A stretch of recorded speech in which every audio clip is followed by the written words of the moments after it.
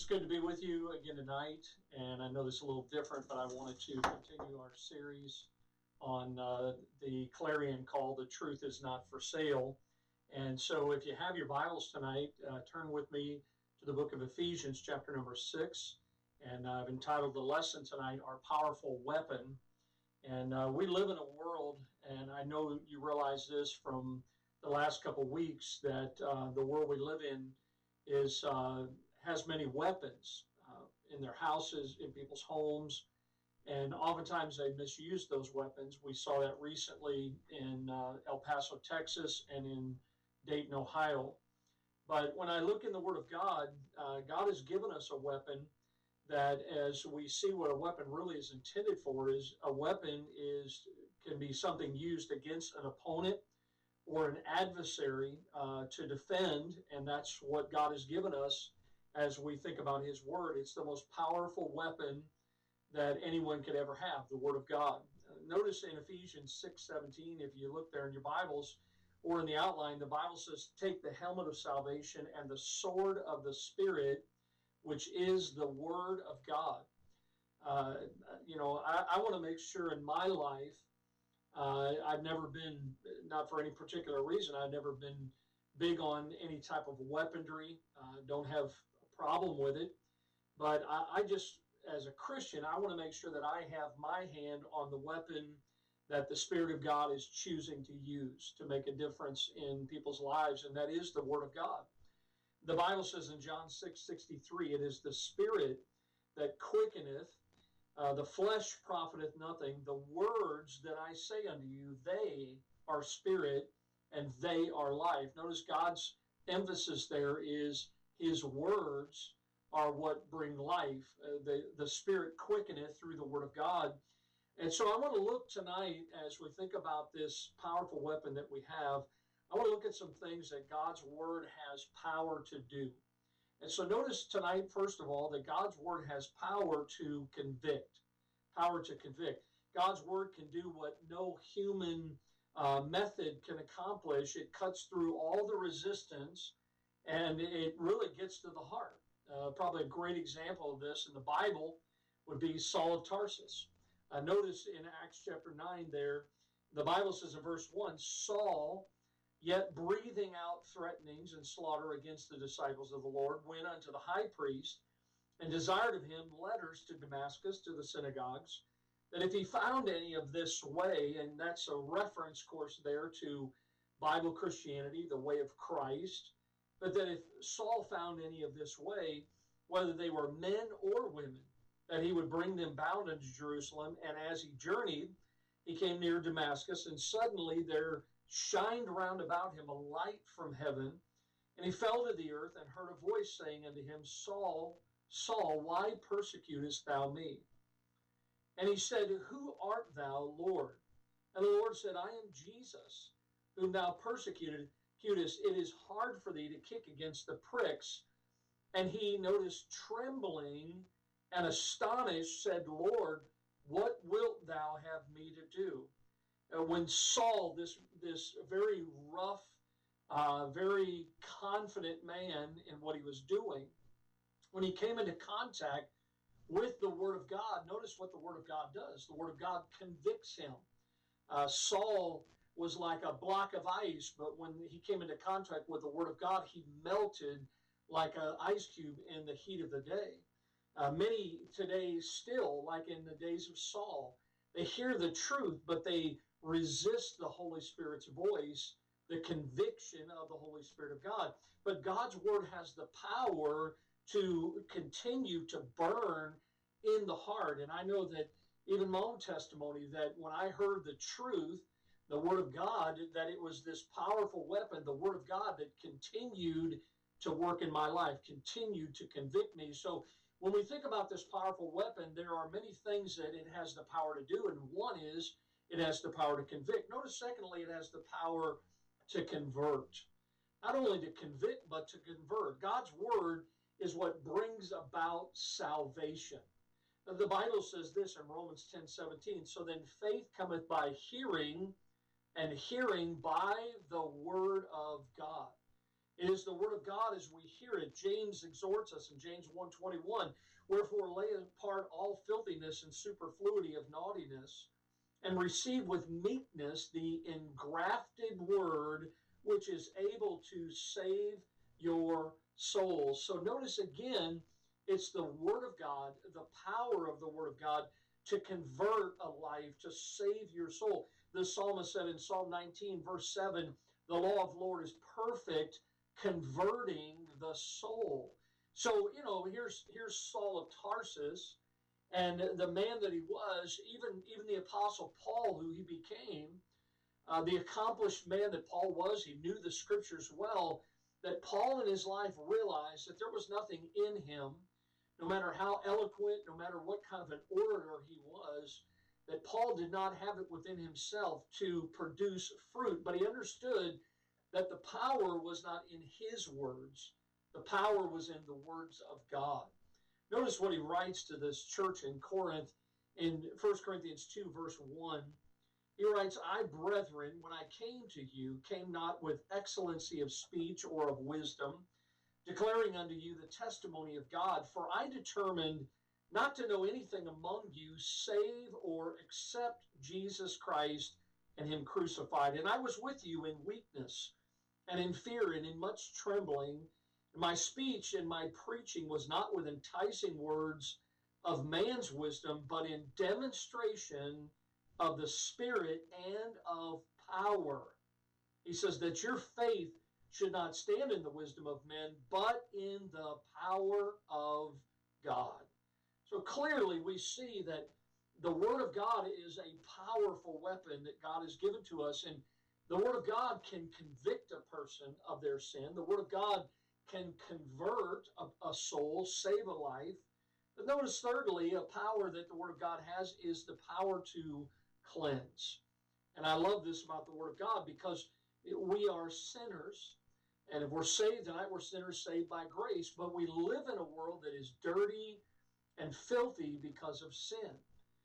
The prophet Micah, he reminds us, as he writes in the Old Testament, of the pollution of this world. Notice in Micah 2:10, arise ye, therefore, arise ye and depart, for this is not your rest, because it is polluted. It shall destroy you even with a sore destruction.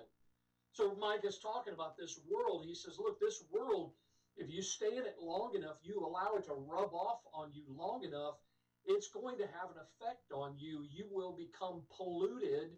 And so as we think about this pollution, this sinful world we live in, what God does in his word is he invites us to take, if I could call it tonight, a spiritual bath. And how do we do that? We take a bath through his word every day. John 15:5, notice what Jesus says. Now ye are clean through the word, which I have spoken unto you. See, God's word has a cleansing agent. The sin in our lives, just like a barnacle on a ship, it tends to just build up in our lives. And we can take the word of God and cleanse our lives with it and clean our hearts. Peter writes in 2 Peter 1 and verse 4, whereby are given unto us exceeding great and precious promises, that by these we might be partakers of the divine nature, having escaped the corruption which is in the world through lust. So as I look at this powerful weapon and its power to cleanse us, it's God's desire for our heart that he might sanctify and cleanse it with the washing of the water by the word of God, Ephesians 5:26. See, there's no way for us in this world, if we're going to stay here and we want to stay pure in a polluted world, there's no way that's going to happen without the power of the word of God. We need God's word and the power of it to cleanse us from our sin. But then notice another thing is the power of God is when it comes to the word of God, it also will construct in our lives. And I love the fact that the Bible says in Acts 20, verse 32, now, brethren, I commend you to God and to the word of his grace, which is able to build you up and to give you an inheritance among all them which are sanctified. So, in our lives, God's in the building business. He's not in the destruction business or the destroying business. And what God is trying to do is to build our lives. And even as a pastor, I week in and week out, I desire to study the Word of God and get the Lord's leading on messages and lessons that would build you in Christ instead of tear you down. This world does a pretty good job of destroying even the Christian, and so God's Word has the power to construct in our lives. And without proper nourishment, we all know that the body cannot and will not grow. But the same is true about the soul. And God actually commands us in His Word that we need to eat in order to get the nourishment that we need. Notice what Peter writes here in 1 Peter 2:2. As newborn babes, when you first got saved, notice that he says here that we should desire the sincere milk of the Word that you may grow thereby. So the baby that is newborn begins on the bottle, begins to drink that milk because it's easy for the digestion. It gives him the proper nutrients, the nourishment that he needs so that he can grow. But we start with milk, but eventually in our lives, God's desire is that we would get beyond the milk and we would get to some meat in order for us to mature and to be a mature Christian. And so the Bible says in Hebrews 5, verse 13, for everyone that useth milk is unskillful in the word of righteousness, for he's a babe, but strong meat belongeth to them that are of a full age, even those who by reason of use have their senses exercised to discern both good and evil. So the more you're in the Word of God, the more you're feasting on the Word of God, the power of God's Word in your life is going to help you to get beyond those elemental things that were great for us when we first got saved. But God wants us to move on in our lives, just like a baby would become a toddler and eventually a young child and then a teenager and then eventually an adult. God wants us to grow up. And again, we start as a newborn babe with the milk and we move on to the meat so that we can move on to maturity. Spiritual maturity does not happen overnight. It's a process. And God carefully constructs things in our lives using His Word. And the reason He does that is so that we won't crumble when pressure comes into our lives. If there was anyone that really knew about the pressures that can come in life, it would have been the Old Testament prophet by the name of Isaiah. And notice what he writes here in Isaiah 28, verse number 9 and 10. The Bible says, whom shall He teach knowledge? And whom shall He make to understand doctrine? Them that are weaned from the milk and drawn from the breast. For precept must be upon precept, precept upon precept, line upon line upon line, here a little and there a little. In other words, this is describing, even in Isaiah's day, that God is wanting to mature us, to grow us, to construct us. Well, how does He do that? It's a step-by-step construction. Here a little, there a little, line upon line, precept upon precept. Again, it's not something that takes place overnight. It is a continual, ongoing process. So God's Word has power. It is a powerful weapon. It has the power to convict us. The Word of God has the power to convert us, to see us saved, come to a saving knowledge of Jesus Christ. It has the power to cleanse us from day-to-day sin and things that would creep into our lives. It has the power to construct us, to build us up in the Lord. Notice also, we see a fifth thing tonight, that God's Word has power to counsel.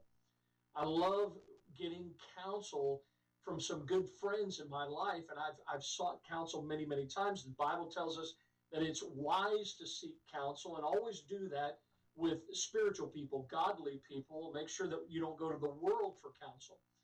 But I can't think of a better place to go to know how to raise my family, know how to be a good husband, know how to do my finances and whatever else it may be in life. I can go to God's Word, and the Word of God has power to counsel me. Notice Psalm 119, verse 130. The entrance of thy words giveth light, and it giveth understanding to the simple. People say to me sometimes, Pastor, I don't know how to do this, or How do I handle this, or how do I raise my child or discipline my child? And a lot of times I'll just say to them, look, let's see what the Bible has to say, or I'll share a scripture verse with them, because God's word has power to counsel. When you find yourself not knowing which way to go, you've come to an impasse in your life, why don't you pray the prayer of the psalmist in Psalm 119, verse 133? Here's what he prayed. He says, order my steps in thy word, and let not iniquity have dominion over me. The psalmist understood if there was any place he could get good, godly counsel for his life, which way to go, what steps to take, it was in the Word of God. God gives us, as we look at Solomon's writing here in the book of Proverbs, good advice that he gives as he writes to his son. Notice in Proverbs 6, verse 20. He writes, my son, keep thy father's commandment, and forsake not the law of thy mother. Bind them continually upon thine heart, and tie them about thy neck. When thou goest, it shall lead thee. When thou sleepest, it shall keep thee. And when thou awakest, it shall talk with thee. For the commandment is a lamp, and the law is light, and reproofs of instruction are the way of life. Now, all of those words that Solomon uses for his son, that God's inspired and preserved to us tonight, they're synonymous terms with the Word of God. He uses the word commandment. He uses the word law. He talks about how the commandment, the Word of God, is a lamp. The law is a light. Reproofs of instruction are the way of life. So Solomon's giving good counsel, wise counsel to his son. Aren't you glad for the counsel that you've received for your life from God's Word? And it's so important we understand that God's Word has the power. We don't have to go to this world to receive good counsel. We can go straight to the Word of God and receive the counsel that we need. But notice the last thing that the Word of God, this powerful weapon, has the power to do. And notice it has the power to comfort. And certainly this midweek service here on a Wednesday night, we've taken some prayer requests, no doubt. We have a prayer page full of people that are dealing with things in their life. We have church members that have some serious, they find themselves in some trials, some deep valleys. Many of you have heavy hearts for loved ones and friends. And all of us, we need, from time to time, we need some comfort. And again, I love the Word of God because it has the power to comfort us. And you might be here tonight and you may not be in need of that comfort tonight, but there will come a day where you will need comfort from the Word of God. And the Bible says in Psalm 119, verse 82, mine eyes fail for thy word, saying, when wilt thou comfort me? The psalmist looked to God's word, to what God had to say to bring him comfort in his life. Jeremiah, again, just like Isaiah, he lived in a very tough time. His life and ministry itself was very rough. And notice that Jeremiah was comforted, how? By the Word of God. And we see that he writes here in Jeremiah 15, thy words were found, and I did eat them, and thy word was unto me the joy and rejoicing of mine heart.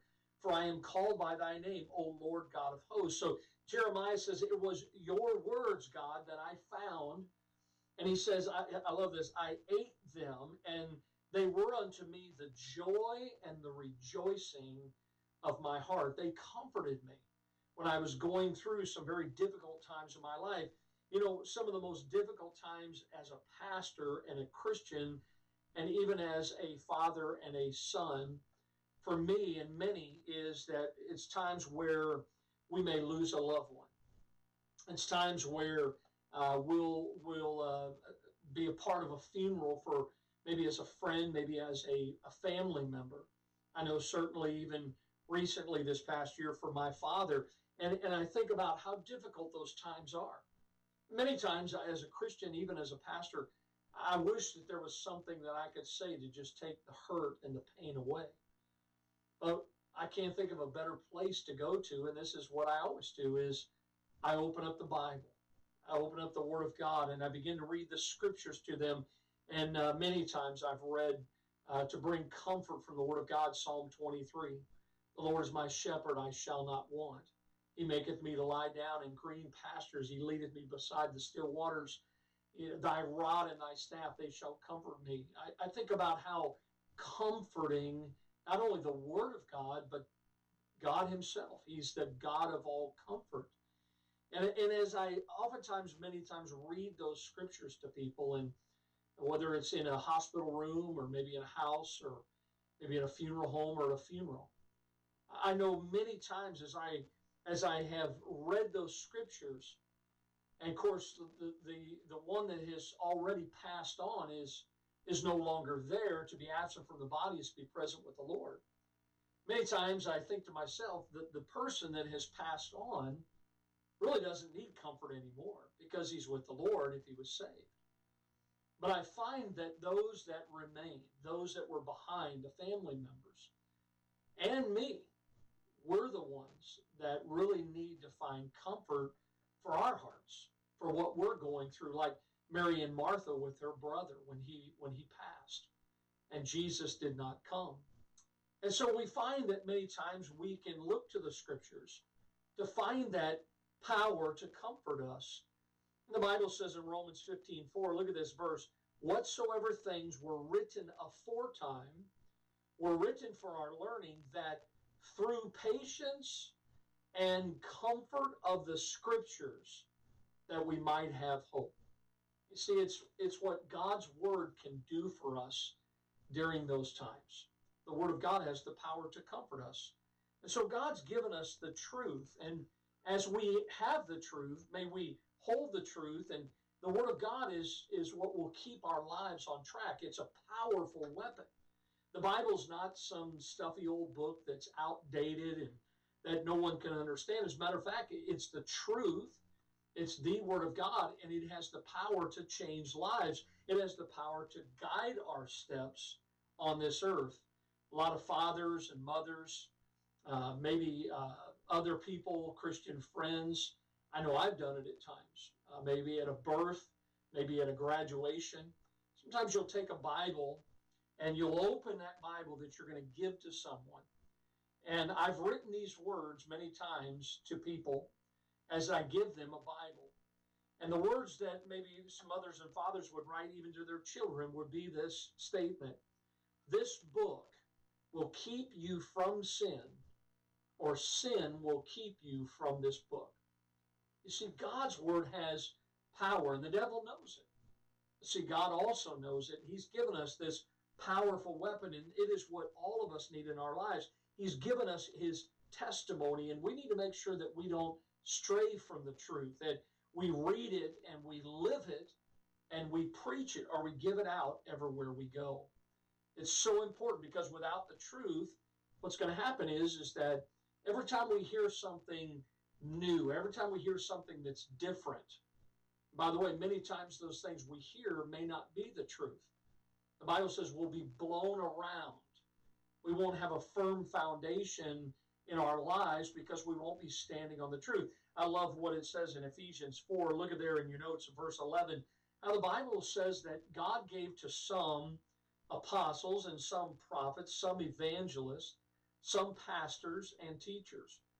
Now why did God give us those individuals in our lives? Well, for the perfecting of the saints, for the work of the ministry, for the edifying of the body of Christ, till we all come into the unity of the faith and of the knowledge of the Son of God, unto a perfect or mature man, unto the measure of the stature of the fullness of Christ, that we henceforth be no more children, tossed to and fro and carried about with every wind of doctrine by the sleight of men and cunning craftiness, whereby they lie in wait to deceive. But notice, but speaking the truth and doing it in love, may grow up into him in all things, which is the head, even Christ.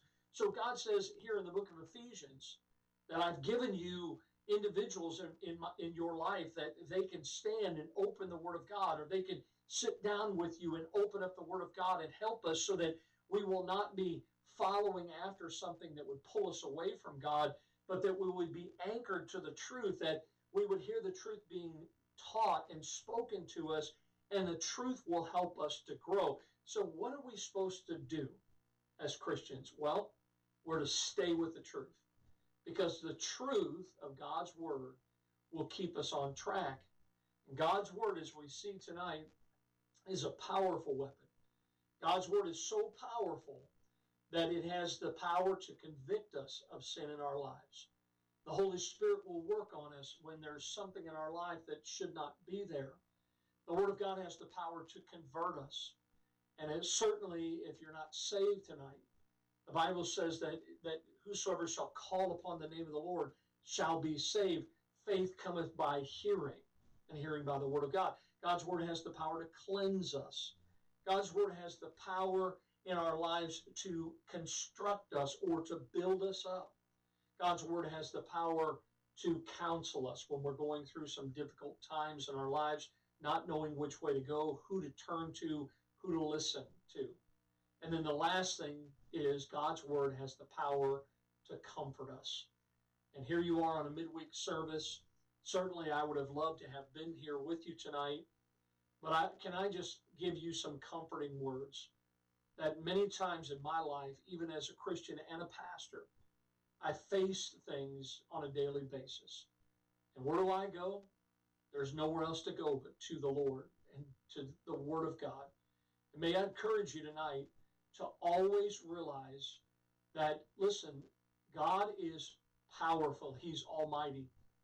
And many times the devil and the things of this world and even the flesh are going to have us going in a wrong direction. But God has given us His Word, and it is a powerful weapon, and it's at your disposal. Lord bless you. Look forward to being with you on Sunday. Have a great week, and we'll see you soon.